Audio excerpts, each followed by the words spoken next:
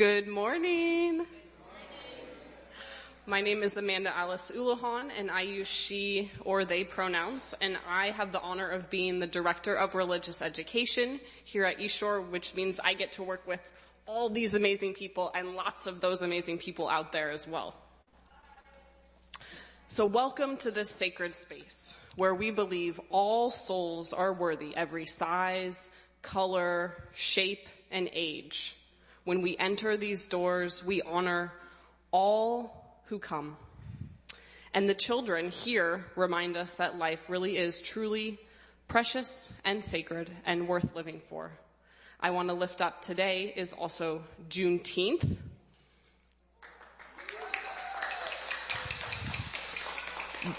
And in 1865, that was when news had finally traveled to Texas that indeed African Americans were freed from slavery. It's also Father's Day.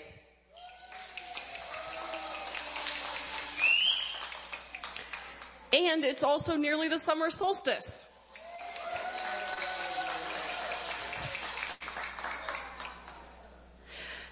And today we honor children. Often they might become invisible to us when we make decisions. When we're adults, we might forget to include them. But here today, we want to honor and lift up our children in a very special and sacred service. Children need us. This year, the Assistant Surgeon General declared an emergency on youth mental health, and it's not abstract.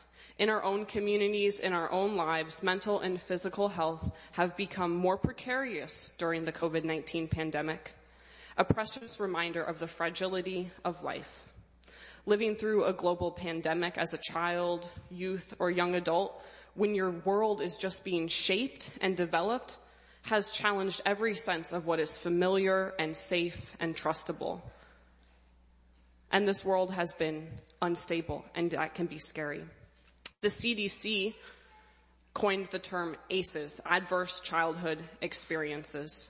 Like Maslow's hierarchy, ACEs are stacked on top of each other and all have a varying degree of impact on a child's life and ultimately culminate in what can be a significant impact into how a child or youth might succeed in this world. And what counters the negativity of these adverse childhood experiences most profoundly is the safety, trust, and mentorship of adults. When adults outside of the home show an interest in children, learn their name, share emotions, and listen, that child can experience the world in new ways, in trustable ways, and profoundly increase their sense of possibility and self-esteem. At East Shore, our ministry to children and youth is deeply informed by that trauma. Care. Recognizing and drawing the circle wide and wider still to include children in the everyday decisions, the priorities of the church, the sacred rituals and passages of time, in the playing and the joy and the justice that we create together here in this Unitarian Universalist space. That's when we draw the circle wide. Hello, beloveds. I am the Reverend Dr. Barbara Wells Tenhove, and from 1985 to 1991, I served as Associate Minister at East Shore. I'm really sorry not to be able to join you in person, but I deeply appreciate Amanda's invitation to reflect a bit on those days, and I'm glad to do so through the magic of modern technology. While there are certainly still people at East Shore from those years, I'm aware that many of you don't know me or the role I played in your church back then. Briefly, you might be interested to know that I was called to serve with your then senior minister, Leon Hopper, as an associate minister in the fall of 1985, and I stayed on through the summer of 1991, when I went to serve the Woodinville congregation, which I helped, with your support, to found. Since then, I've gone on to serve congregations in Colorado, Maryland, Washington, and British Columbia, mostly with my husband, Jocko. We're now retired in Bellingham.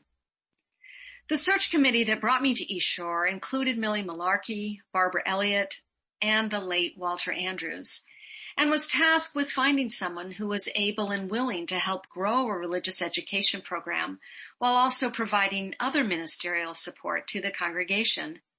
And they found me. Or should I say rather that we found each other.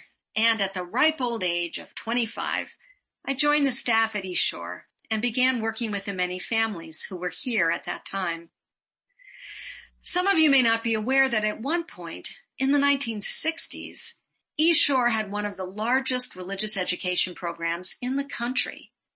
When I arrived 20 years later, people were worried that the program wasn't thriving as it once had. I say this as a reminder that in every generation, families have struggled to engage and connect to religious life. That's happening today, and it happened in my time, and honestly, it probably happened during those halcyon days in the 1960s as well. Our faith, in particular, can be a tough one for families, as we don't have a dogma that we teach our children, and we generally don't force our kids to participate. I can't tell you how many parents I had to convince to bring their kids to church after they said to me, "Oh, I would never ask my kids to come to church if they don't like it. They'll make their own decisions when they're older." To this, I loved what Bill Graves, once a leader at East Shore and now an ordained minister living on Whidbey, suggested I say to them, "We don't tell our kids they shouldn't eat vegetables when they're young just because they think they're yucky. We expect our young people to eat healthy food, just as we expect them to come to church because it's good for them. Chances are they'll learn to like it eventually." I gave Bill's advice to many parents and saw how it positively impacted their willingness to bring their kids to church. I say this to you not to suggest that the things we did and said over 30 years ago necessarily still apply to the situation at East Shore today. But I do want to remind you that there is nothing static in congregational life, and things are constantly shifting and changing. And when we're talking about young people, that's even more true. It was challenging to be a UU kid when I was growing up in the 1960s, and it was hard for the kids and families I served in the 1980s. I think it's even harder today, as everyone, young and old alike, is bombarded with information, stuck to their cell phones, and generally disinclined toward religious life. And I still think it's worth it to do everything we can to provide spiritual support to young people and their families. When I was growing up UU, I was called a heathen and told I was going to hell. My church family reminded me that God loves everyone, universalism, and that all creation is interconnected, Unitarianism. That church family gave me a way to grow into my faith and become a better person. When I came to East Shore, I tried to remember that feeling of being loved into myself that my church gave me, and did what I could with the help of many, many wonderful lay leaders and parents to help East Shore kids grow into themselves as spiritual and moral beings. As you look back at who you were then and look forward to who you might be in the future, I hope you'll remember that the work of growing young people within our meaningful and challenging faith, while hard, is absolutely worth it. Bright blessings to you, beloved members and friends of East Shore Unitarian Church. I look forward to seeing you in person soon.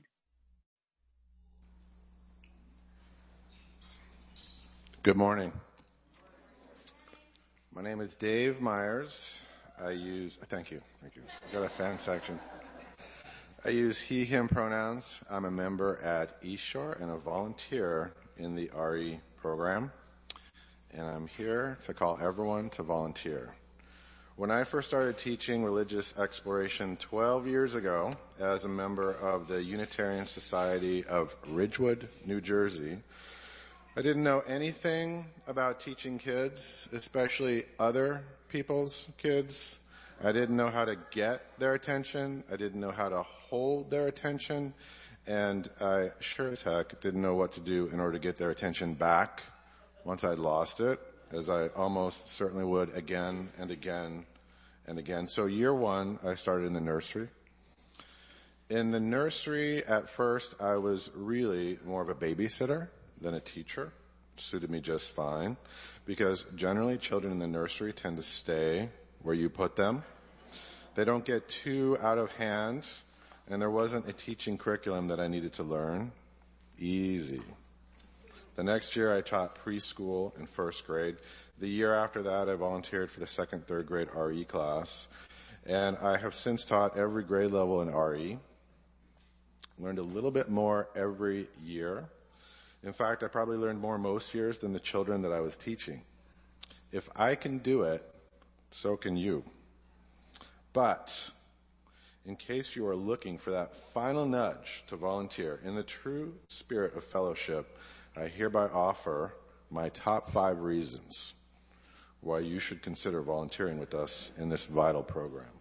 Reason number 1, caring for children that are not your own deepens your patience, your awareness, and your understanding of the uniqueness and the worth of every single human being. The first year in the nursery, I was simply trying to be a babysitter for other people's children. Now, several years later, I can honestly say that I have unconditional love, compassion, appreciation for each little unique human being that walks through that door. Reason number 2, a vibrant RE program is the cornerstone of our church's future.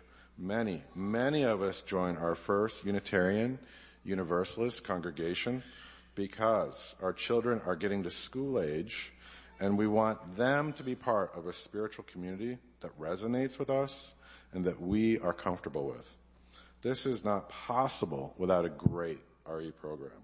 Without a vibrant RE program, the beloved society dies on the vine. Reason number 3, volunteering for RE is an experience that will result in your growth in faith and community. You will be growing all over the place in faith and in community. You develop community with your fellow teachers, the parents of the children that you teach, and of course, the children themselves. You become threaded into the tapestry of East Shore life. Reason number 4, teaching RE is better than meditation. Truth. Just kidding. But hear me out.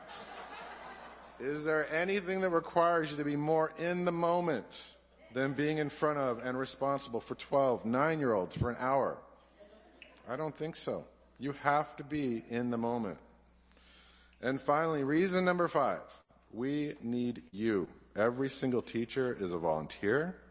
We need coming-of-age mentors, pre-K teachers, teachers for all the grades. The program doesn't happen without you, without us. If you care about our RE program, don't ever assume that it's healthy and thriving unless you know that it's healthy and thriving because you are involved in making it so. I said top 5 reasons, but there's actually a 6th, at least for me personally.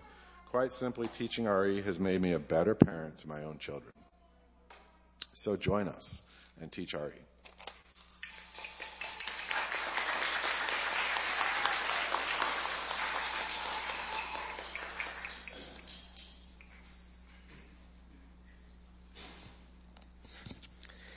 Good morning.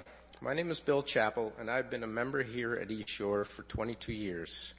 For about 20 of those years, I have been involved in our religious education program, and for most of that time, I have taught classes in a program called Our Whole Lives, or affectionately known as OWL. This morning, I'll read to you 7 statements and ask you to raise your hand if you agree with the statement.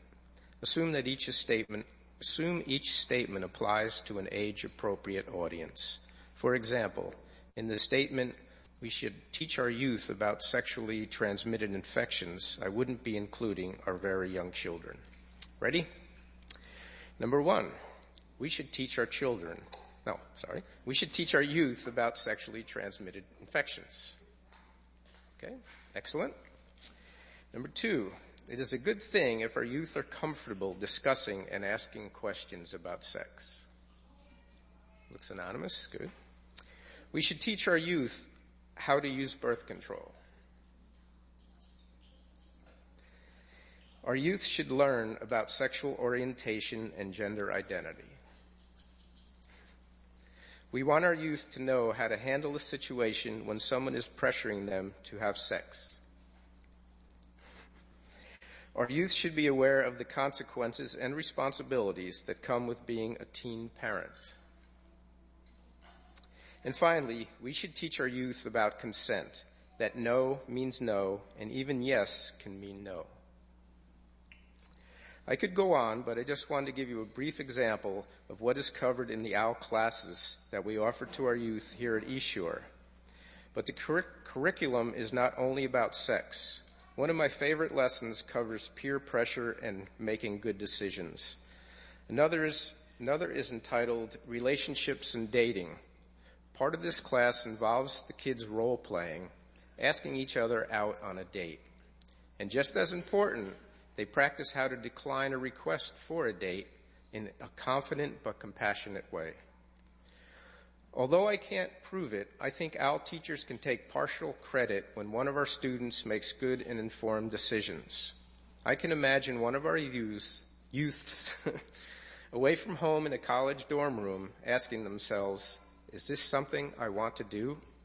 Then telling the person there with, no, I don't want to do this.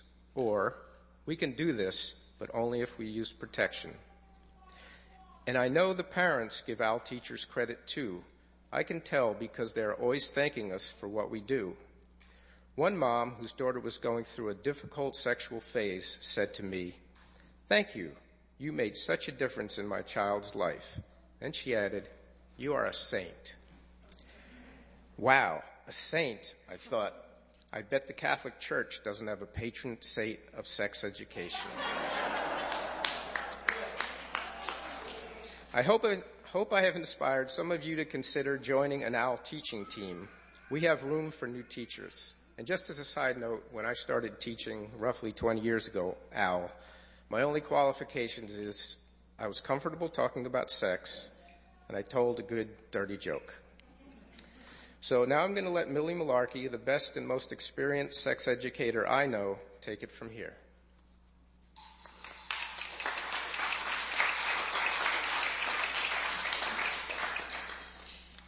Since 1976, I have participated in Unitarian Universalist religious education.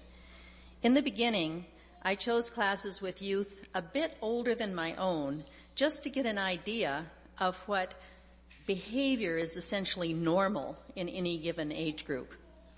Then I realized that since I married my high school sweetheart and had not been with anyone else, I was a dinosaur and knew nothing about STDs or other post-puberty problems. So I got trained in what was then called About Your Sexuality. I was astounded at how much I did not know. The current sexuality program is called Our Whole Lives and covers workshops for all ages.